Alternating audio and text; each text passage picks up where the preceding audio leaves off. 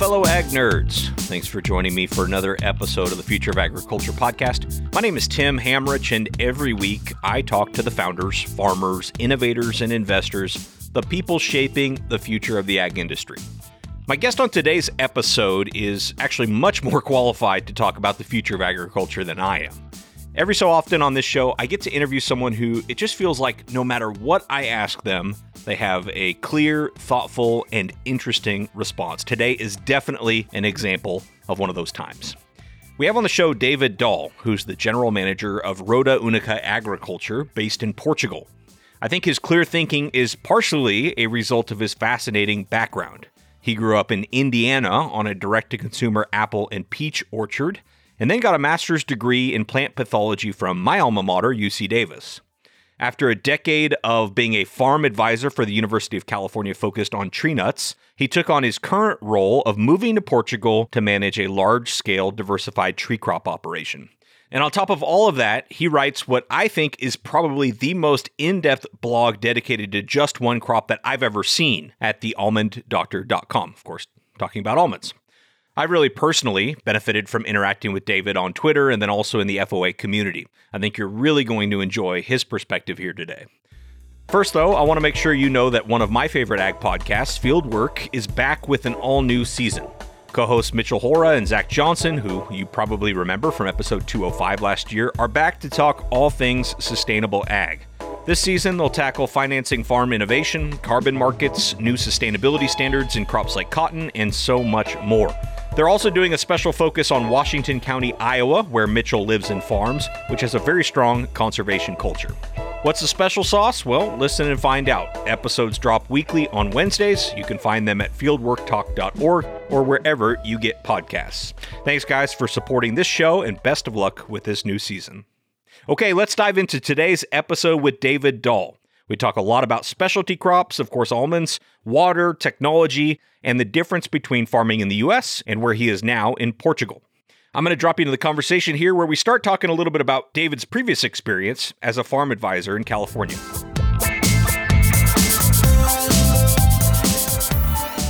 I've been always one of these people where I find a weakness, I just go for it and try to learn more. So I came into the position, I felt comfortable with my understanding of plant diseases, and I rolled into work focusing on water use within almonds, trying to get an understanding of nutrition, both the soil component as well as plant component. So looking at soil applications, then looking at different products that you can do for foliar applications, insect control, and eventually looking at salinity issues as that came up in the drought that occurred about 5 to 6 years ago.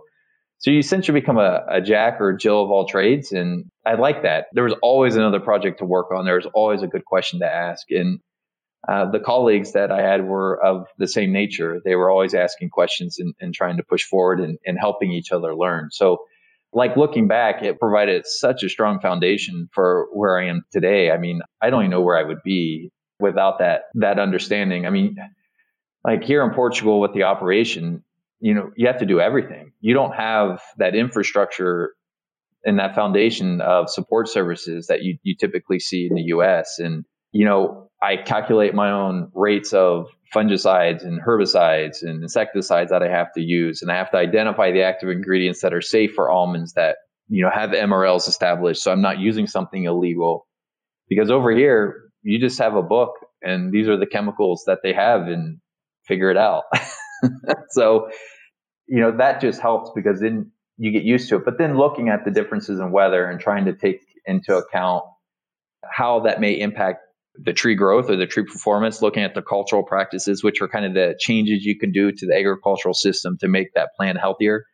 Those all come along with it too. I mean, we get a lot more rain. It's cooler springs. It's more disease. It's a lot of fun. So is that why this group in Portugal came and got you and recruited you over to that position, is because they knew they didn't have the local advisors that they would need for someone who'd just been in a farm manager type of role? Yeah, I think that's correct. So when I was in discussions with the investment group on making the trip to come over here, I told them I've never ran a business like this before. My largest program I ran was about a $250,000 annual program funded by soft funding through commodity boards and et cetera. And, I managed 2 to 3 employees and had money to manage everything else. Coming over here and looking at a project that's somewhere between 80 and $100 million was a completely change in scale. And I mentioned that to him and he said, well, one thing I've learned in life, you only get one choice, one of two things when you do a project like this. You get someone who's good in finances or you get someone who's good in technical application.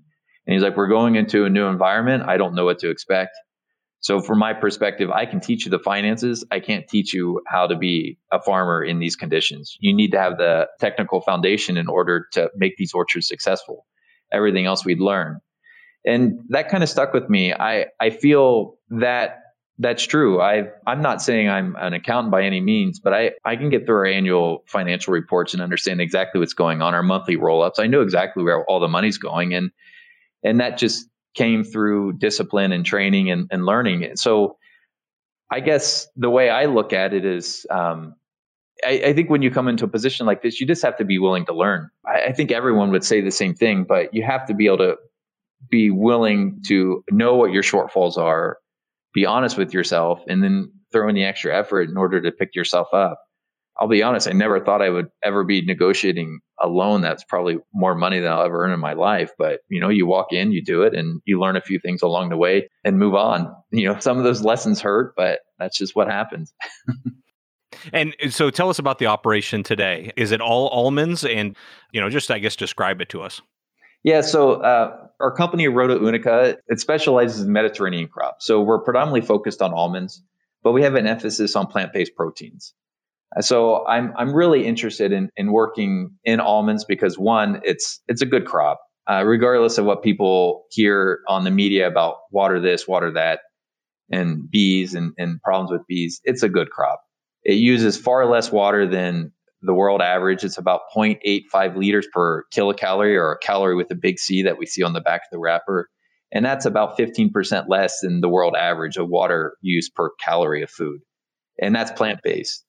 The seed store, 90% of it enters into the food stream or more, and there's very few crops that can claim that. So it's a very efficient crop in terms of water usage and consumption of that product by humans from being produced. So we have interest in that, mainly because the EU has a strong demand for almonds. So of course, that's probably the primary component to our portfolio. But we also are looking at diversification into other crops that are being used as food additives. One, for example, we're kind of interested with carob, which is used for a thickening agent, carob bean gum, as some people may see on the back of salad dressings. We're looking at some specialty grain crops as well, just to try to see if we can hit some of these niche markets due to the climate that's within Portugal that's very Mediterranean. So trying to find something that will do really well here, allow us to use the resources we have efficiently and effectively, and try to hit some of these markets that are ever growing within the EU. I mean, it's roughly the same size as the United States, and it's a little bit more temperamental with its food. It tends to be more concerned about where it's grown and how it's grown, and it makes things difficult in some ways, but it provides a lot of opportunities in others. So the investor group, are they a Portuguese-based investment group? Is their thesis like, hey, these plant-based foods or this trend's, just getting going, and so we want to be in this space? Or, what's their sort of thesis? So the investment group is not a Portuguese company. It's actually an American company. And their thesis is food is a way to move water in a commodity that people want. That's it. So it's true, though. Yeah. Yeah. It's such a simple statement, but it's right on the spot.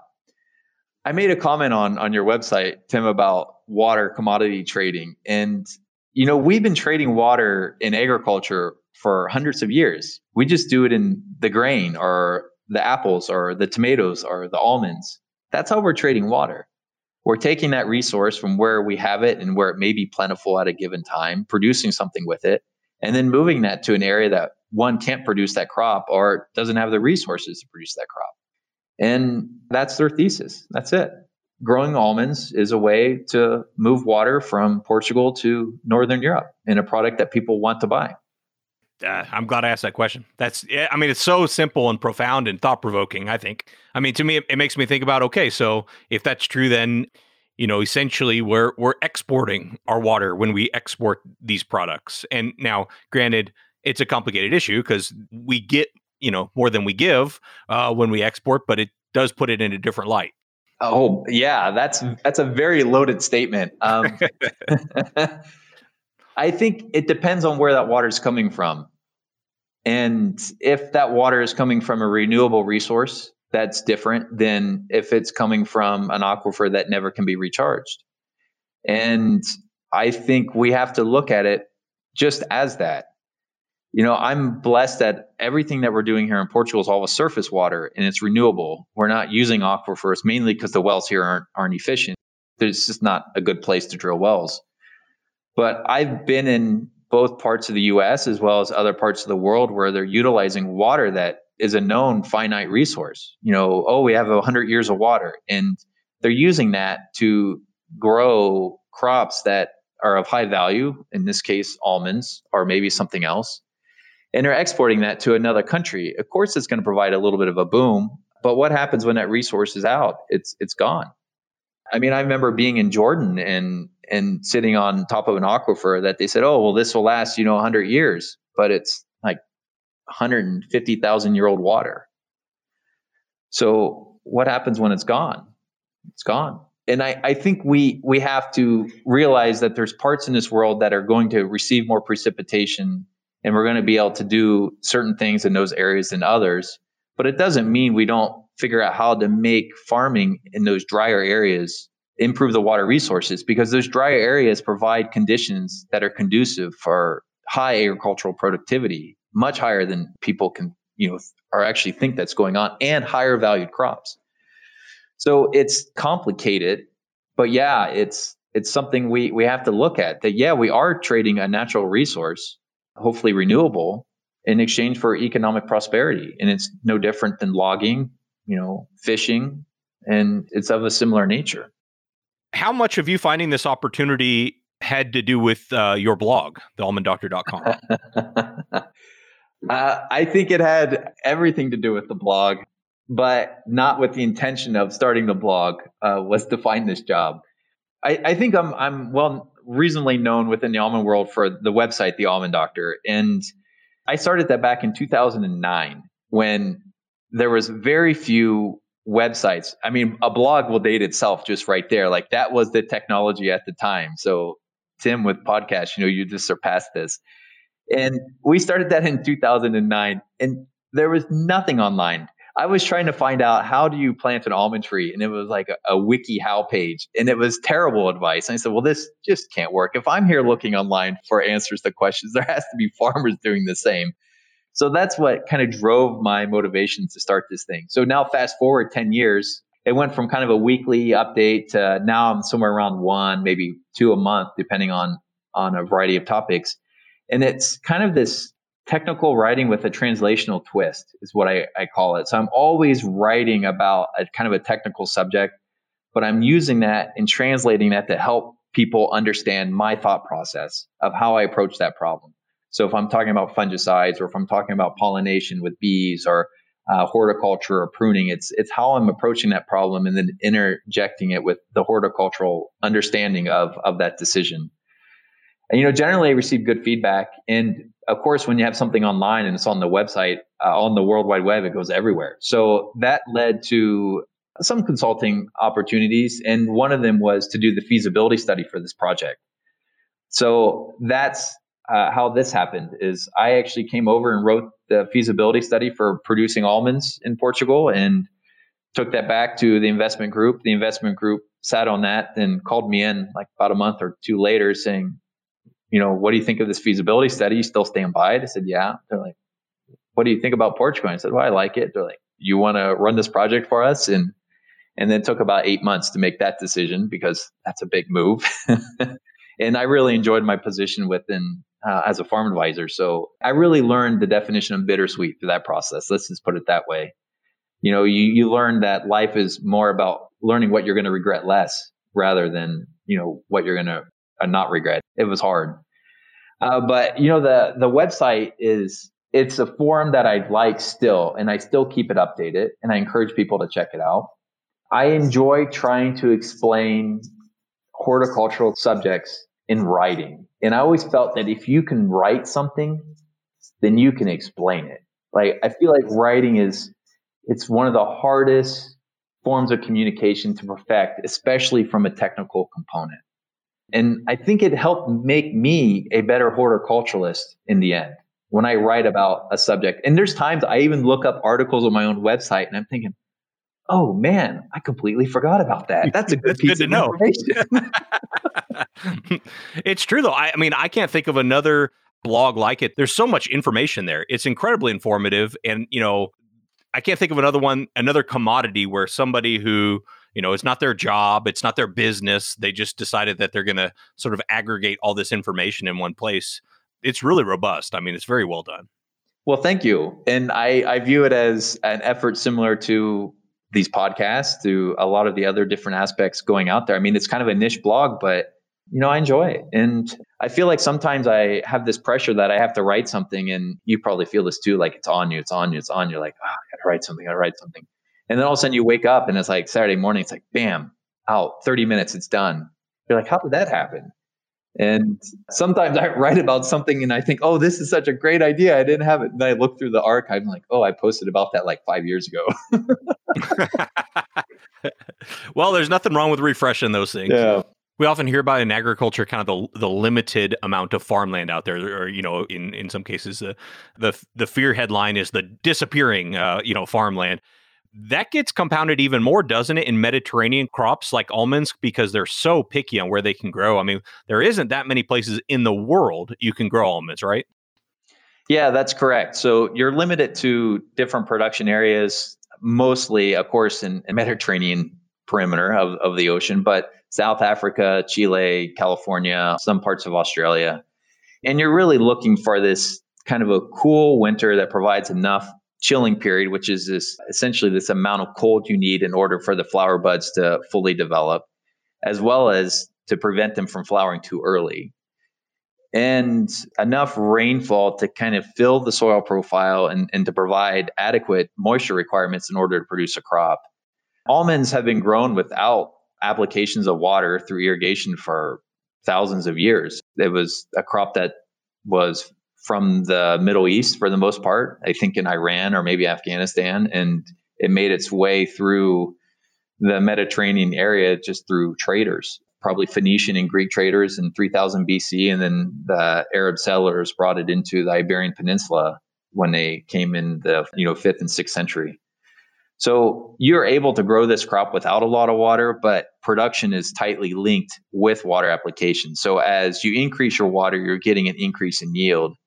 And that kind of brings always back to this question of water use efficiency or yield efficiency. And I think when you look at Mediterranean crops and Mediterranean farmland, the question becomes more about what water resources you have to optimize the production on that land.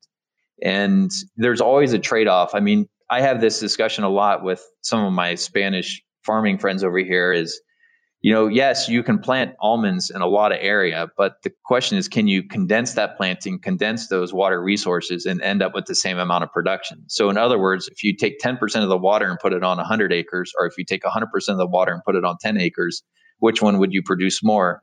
You'd probably produce about the same, and your operational efficiencies would be much greater in the 10-acre parcel. And it's more along thinking that way rather than saying, oh, I'm just going to plant more land, and trying to figure out how do you optimize the water resource in combination with the crop that you're trying to grow. And that goes back to our crop selection. I mean, I want to always be thinking of that, one, because water it's a valuable resource in the environment we're in. It's a valuable resource no matter where you are. But more importantly, we have the capacity to use the technology of irrigation to increase that water use efficiency. And with that, we should be able to find crops and identify crops that are able to be more efficient and then deliver in order to meet that 15 to 20% goal of being under the average of the world's usage of water. So that's something, I personally believe in, and I'm trying to push into the ethos of the company we can find these crops that are out there. It's just a matter of identifying and learning how to farm them. Yeah. What can be done for water use efficiency? I mean, have you seen dramatic improvements in water use efficiency in your career so far? Or, do you think that there's, a lot of room there technologically, either with genetics or somehow the way we apply the water? What can be done? Yeah, that's a great question. So yes, the answer is yes. I've seen some massive changes, and it was using technology that was a little bit older that really led the way. So most people think of micro sprinklers or drip irrigation as a very water efficient system, and they are, in a way that they deliver water efficiently to the plant. And so when we think of it in the context of efficiency, I'm going to think of it in that scope. And I think it's important to define it that way because there's a lot of other environmental aspects of flood irrigation that are deemed inefficient, but do have some value. So when I started, I bet you it's probably close to 30 to 40% of the almond industry in California was using drip or micro sprinkler irrigation. And when I left, it was close to 90. So it was a rapid uptick in acreage being planted, but it also was a lot of turnover of older orchards, and everyone was installing micro irrigation or drip systems. And the rationale behind that is one, you can deliver more water in a timely basis to the plant, which allows you to increase not only your water use efficiency, but also your water applications to keep that tree growing and produce more crop. The second is you can inject your chemicals into it. So your fertilizers for the most part, and feed that tree as it needs the food and time those feeds to the periods of uptake and demand. And I think that technology in itself, which is, in the 1970s, developed in Israel and made its way over into California in the late 70s and early 80s, that technology in itself has changed the way we farmed worldwide. And it's led to all kinds of different ways of looking at water applications, from drip tape to drip lines to soaker hoses and those methods. So, we have essentially ridden on the back of now a technology that's essentially 50 years old. And that's really has pushed forward the levels of production increase in horticultural crops over the past 20 to 30 years. It's something that it's an old technology. And I don't mean that to be a bad thing. It's a good technology, but we have to realize there's ways we can do better. And it's more than just monitoring and knowing when to apply water. It's about finding and identifying and breeding and selecting crops that are a little bit more water efficient, and gradually keep pushing that water use efficiency component a little higher up the chart in order to make a better use of these resources. So to make sure I'm following, I mean, are you saying that, we can rethink in some ways the way that we're going about developing the almond genetics, because the drip and micro sprinkler irrigation is a given now somewhat? Yeah, I think so. And breeding for water efficiency is difficult. The reason is what allows us to identify a water efficient tree. I don't know if there's markers for it, at least a single marker for it. And most breeding programs are based on productivity, or based on bloom timing, or structure of the tree, or the thickness of the shell, or the quality of the kernel. Very few have looked at how these trees perform in dry land or drought conditions, mainly because the assumption is it's going to be irrigated. So why are we worried about trying to maximize this component? I think that is a trend that is becoming more interesting, I think, in breeding programs worldwide, from conversations I've had with former colleagues and some of the breeders here in Europe. Because of climate change, because of lack of water resources and the variability associated with it. Why variability matters is if you enter into a drought and you cut the water onto an almond tree or even a pistachio tree, you're going to lose not only that year's crop from the in-season effects of the drought, but you're going to lose the next year's crop as well. Because the tree essentially has to rebuild its carbohydrate stores, rebuild the buds in order to have a successful crop the following year. So you have a 2-year problem every time you go into a drought year. And finding a tree that's a little bit more resilient to that, I think it should be moved up the targets. It's just hard because breeding is hard. Breeding perennial crops is hard. Peaches, cherries, it doesn't matter. It's a very challenging aspect. And the lack of funding that's going into breeding programs worldwide, to me, is very concerning. If we want these crops to be here in the future, whether it's cherries that are dealing with low chill or walnuts or apples, we need to put a little bit more emphasis on pushing forward. So private industry has started to take a notice in fresh fruit varieties, and it makes sense because you can license and you can sell and you can control it. And we're moving to higher density orchards, so they're planting more trees and therefore gaining more royalty. But generally speaking, these big questions aren't really being followed by private industry. This isn't like an annual seed program where you can do 2 to 3 generations of corn between a variety of locations in the world to essentially run out your different phenotypes to test them. You can't really do that with perennial crops. It's every time you have a new variety, it takes you 5 to 10 years just to see if it's going to produce what you want, and then another 10 to 20 years to determine if it's actually suitable for the production area. So you're looking at a much longer timeline, and I think that's why it doesn't have that great of an interest in private programs. There are a lot fewer and far and in between. Yeah, and it's alarming to see the decrease in funding going to agricultural research and extension in the U.S., especially when you hear, about your experiences over there, that an infrastructure like that doesn't exist in many other countries and most other countries. It's alarming. And I know you were probably always an advocate for it, considering you worked there for so long, but maybe that's something you could talk a little bit more about, what does the world look like, without the type of investment that we have here in the U.S. and in a scary way may not have as much today as we did 10 years ago. Yeah, boy, where do I start? It's a lot harder of a world. Everything takes time. Now, I'm sure the language barrier doesn't help me. So I'll put it there. I'm not fluent in Portuguese yet. I'm working on it. But it's a challenge to learn a new language when you have a lot of other things going on, as anyone knows, and especially that's my first language, but that's beside the case. Here, you don't have the resources to rely on to help you make decisions like you do in the US. So your decision support components are much less. So what do I mean by that? You don't have someone to help you determine how much of a product to put out. And the person who is telling you that is a salesperson who is essentially basing it on experience. I find here, most people aren't putting out enough fungicides. The actual active ingredient, they're putting out a third of what they should, and then they're wondering why they have disease. And the statement I always say to them is the most expensive spray you made is the one that doesn't work. So adding in a little bit more chemical would have been the most efficient thing to do at that given point in time. But there's no one there to provide them with that guidance. These aren't plant pathologists. These are just farmers. And their exposure to technology is similar on an occasional trade show, information on the internet, maybe a presentation here or there. But everything here tends to have a bias to it. So if it's a salesman, they're going to be selling their products, how it's a solution for the problem that you have. If it's a breeding program, they're going to be selling their varieties and how much better their varieties are compared to everything else that's out there, whether if it's founded or unfounded, it doesn't matter.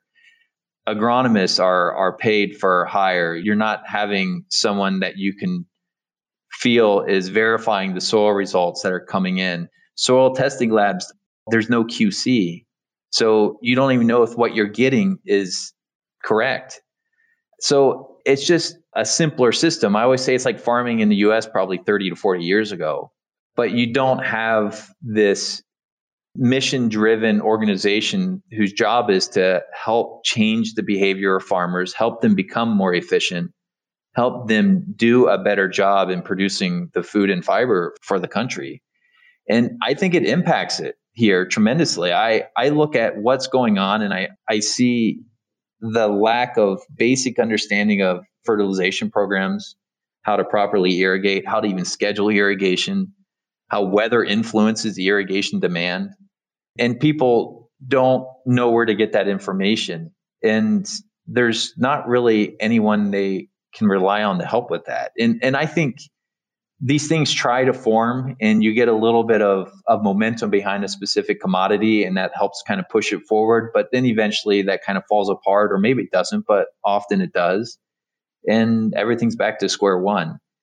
So the land grant institutions across the United States, I miss, and I still rely on the information from those institutions regularly. And I've learned to love VPNs, mainly because that way no one can block me anymore. But it's amazing how much information is readily accessible through the land grant institutions in the United States, through the commodity boards, through the extension service that is at the fingertips of anyone who actually wants to look for it. If you want to determine what calcium magnesium ratio you want to have for your soil, you can find it in the US. Good luck finding it here. You can't even find a soil map. So you have to drive to Lisbon, 2 hours away, and find your soil maps from there. You don't have them in a local resource that you can dig up and find online. Wow. And I mean, this is Portugal. This is not, a really underdeveloped country here. Yeah, and no offense to my now fellow Europeans, but I think this is why you're looking at a difference in the ag technology coming out of Europe in comparison to what you see in the US.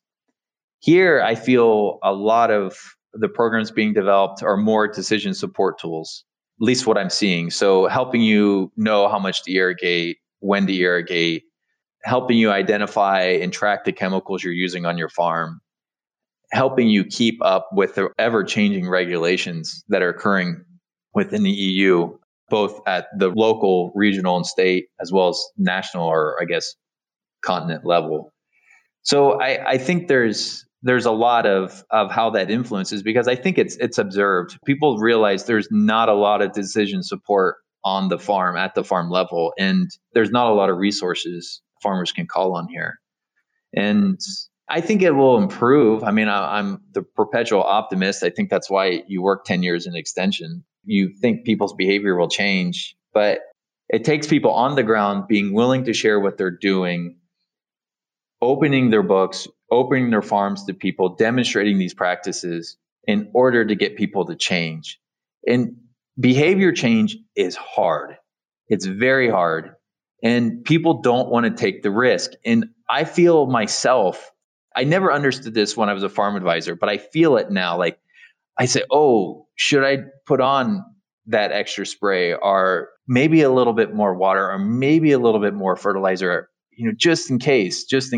And then you have to take a step back and say, no, you don't need it. The research is saying what you're doing is correct. Just stick to it. But you're always afraid of what you might be missing. And you're always essentially kind of looking over your shoulder to make sure you're not making a mistake, because your livelihood rides on what you're doing. And I don't know how to get through that without people seeing, touching, and feeling that they can do it a different way. We used to have this saying that you never have a field day unless you have something to show in the field. And that's the truth. Like, if you have differences, you need to show. Letting people see the differences in person will provide more change in behavior, more change in practices than talking about it over and over and over again. I can't say enough about replicated demonstrations that show clear data, that show good response, and having people out there and actually looking at it. You'll have more people interested in whatever that treatment was that caused that than anything else. And I think that's what's missing here. There's not a lot of agricultural research that's actually applied, developed on the farm. We're establishing an almond variety trial next year, and it's going to be the first trial, from my understanding, in the world that's comparing Portuguese, French, Spanish, and American varieties. These varieties aren't new. Some of them have been around since the 60s. Why has this never been looked at? Well, it's just not in the wheelhouse of what people do. And access is an issue, and et cetera, et cetera. But, that's kind of what's missing in some of these other areas of the world. I mean, when you look at countries that have a strong extension service, so pretty much Brazil and the United States for the most part, and you look at the agricultural economies of those countries, you can see it. And it's being driven by the ability to take that research-based information, translate it into something that's bite-sizable, get it into the field, demonstrate the practice, and then, wow, behavior changes. And that keeps pushing people forward. Maybe it's not going to get the leaders on that bell curve, that first deviation, but it's going to help pull the third, fourth, and fifth deviation over the old average. And that's what's needed to bring productivity up. You can be the best farmer in the world, but being able to help other people become the best farmer in the world, I think, is also a very valuable and successful career point as well. Yeah. And I know you pay a lot of attention to technology. So as you think about that, technologies that maybe will be more adopted in the future, what comes to mind, for almonds and the crops that you focus on? What types of tech are you looking for, I guess? Oh boy. I knew you were going to ask me this question, and I've been thinking about it for a week. So I think I need to break this down a little bit, Tim. So I put this in four different groups. So I look for decision support tools. I look for tools to help me with operations. I look at tools that help me with resource management. And then the fourth group is kind of this plant protection aspect. And all of these have different reasons why, but I'm sure they're self-explanatory. Decision support, anything that helps me make a more timely decision. So we use Soil Pros. We're actually working with AeroWatch this coming year, as thanks to your program. I keened on to them from an episode. I think it's probably been over a year ago, and working with them to help us better time our irrigation, to understand how much water a crop is using, and comparing that to our weather stations to kind of get an understanding of that relationship between crop water use and weather. We are interested in looking at tools that can help us better time nitrogen applications through our micro irrigation. So thankfully, all our irrigation systems here are automated, and we can control them from our cell phone. We can turn on and off the pump with variable frequency drives. We can turn on and off the fertigation injections. So learning how to monitor that in the soil, it would be really interesting for me, how to keep that nitrogen in the root zone, knowing where it is at a given period of time. I think that would be something that hasn't really quite been refined, and I don't feel comfortable with the technology, at least not enough to pay for it to put it in the field. And I think that's the difference, is like these interest groups, but not something I'm willing to put my money on just yet. And I think that's hard for ag tech companies to hear that, because they're like, well, if you want it, I have it, but you're not willing to pay for it. Well, I'm not willing to pay for it because I don't know if it really works, and I got a budget. And then moving over to kind of the operational side, I'm looking more for efficiency side. So looking at these various software tools to help you have a better understanding of your financial aspects on the farm. We're always looking at that. And I'm fortunate and unfortunate that it's actually cheaper for me to hire a financial analyst in Portugal. There's a lot of skilled individuals here at a very fair salary range. It makes it hard to look at some of these support tools because you're paying almost 50 to 60% of an FTE in those software programs. So you start thinking about that, and you balance that out. As if I just take a half of that person's time and have them focus even on pivot tables and Excel, you feel, well, I can probably do almost as good of a job that way. And it's not perfect, and it's not as slick, and it's not as quick, but it gets the job done. And I have an extra half FTE that I can use for another project, whether it's helping inventory or who knows what from the administrative function. I think those are the challenges there. It's, software, everyone thinks it's simple, but it's not. It's complicated because you have the software, and then you have to maintain the software, and then you have a bunch of people who are trying to use the software. And I can tell you from experience, when you have a bunch of people using a software, you find a lot of bugs, but then you have a bunch of people who don't know how to use the software that you have to go through and help train to bring them up. So you have that sales support component that really drags down those systems. So we're always on the lookout for that, but it's again challenging to find something that fits, that you're willing to turn everything, all your data into, and hoping that it's going to be there 5 to 10 years from now. I know Excel will be there. Resource management it's the same thing. The farms in Portugal are not like the farms in the United States. Of a parcel that you may have purchased, you're somewhere around 85, maybe 80% of that parcel is planted.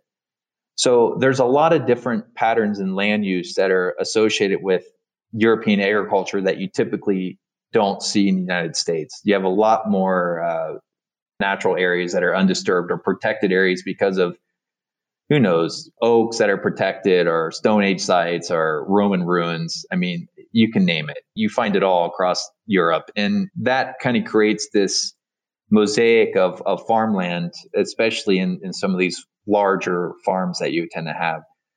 So having a little bit of help or guidance of what's going on in those different parcels, tracking how to use those resources that are available on that, maybe looking at rotating different crops into different areas and track that back and forth.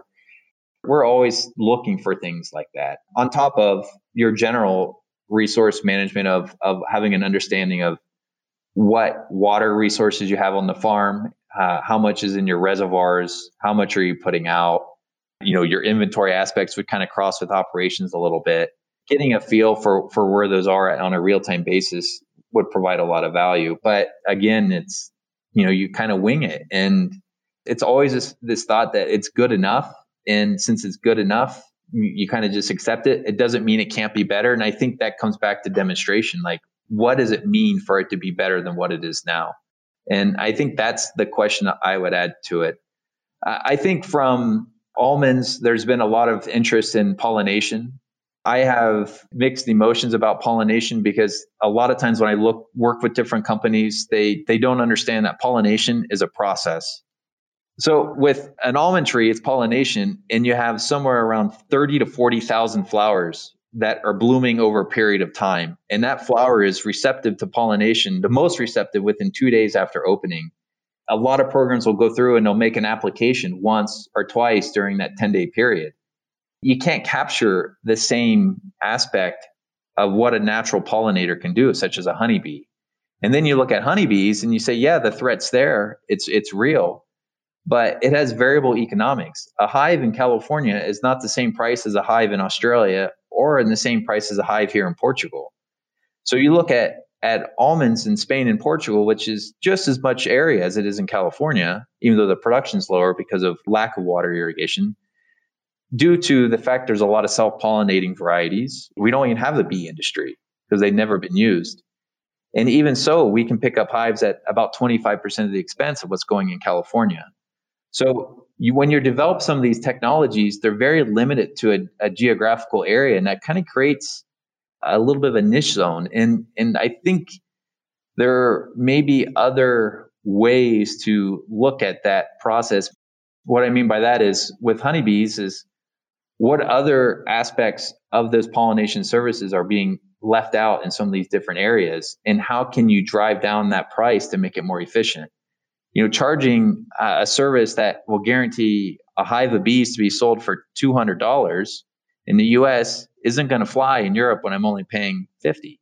So you have some limitations to your footprint just because of that. It's a big industry, but it's not that big of an industry in comparison to corn, wheat, soybean. And then last but not least, plant protection. It's always interesting to me, some of the new techniques. The EU is constantly putting pressure on the removal of active ingredients. For example, this year's or last year, you can buy triazoles, which is a very common fungicide used.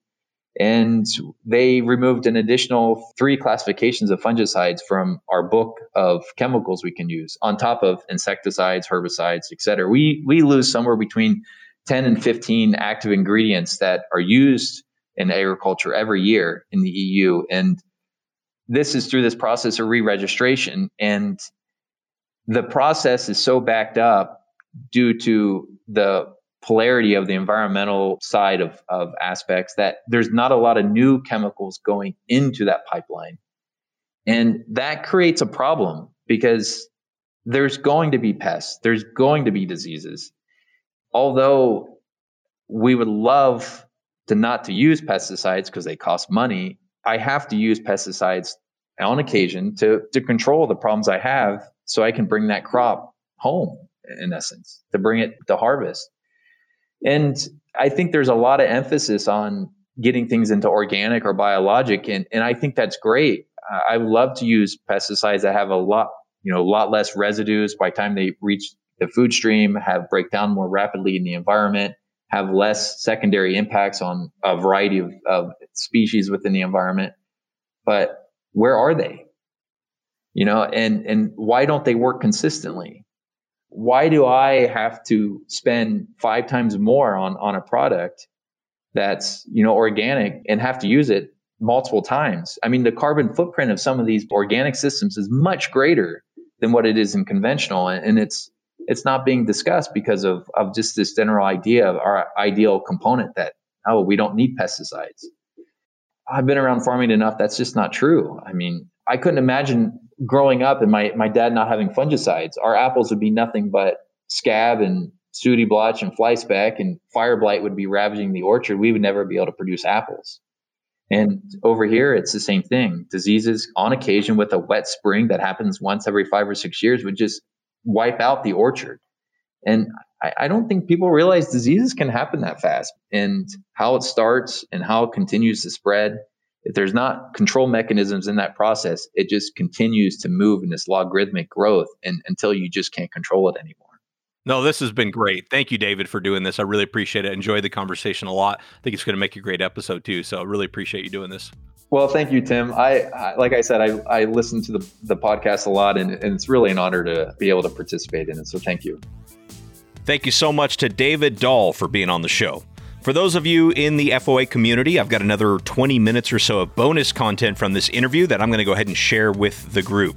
If you'd like to listen to that and you're not in the community yet, you can join them over at patreon.com/agriculture. Thanks to the Fieldwork Podcast for their support of this episode. Subscribe to that show on any podcast player or at fieldwork.org. Most of all, though, thanks to you for your time and your attention. I really don't take it lightly.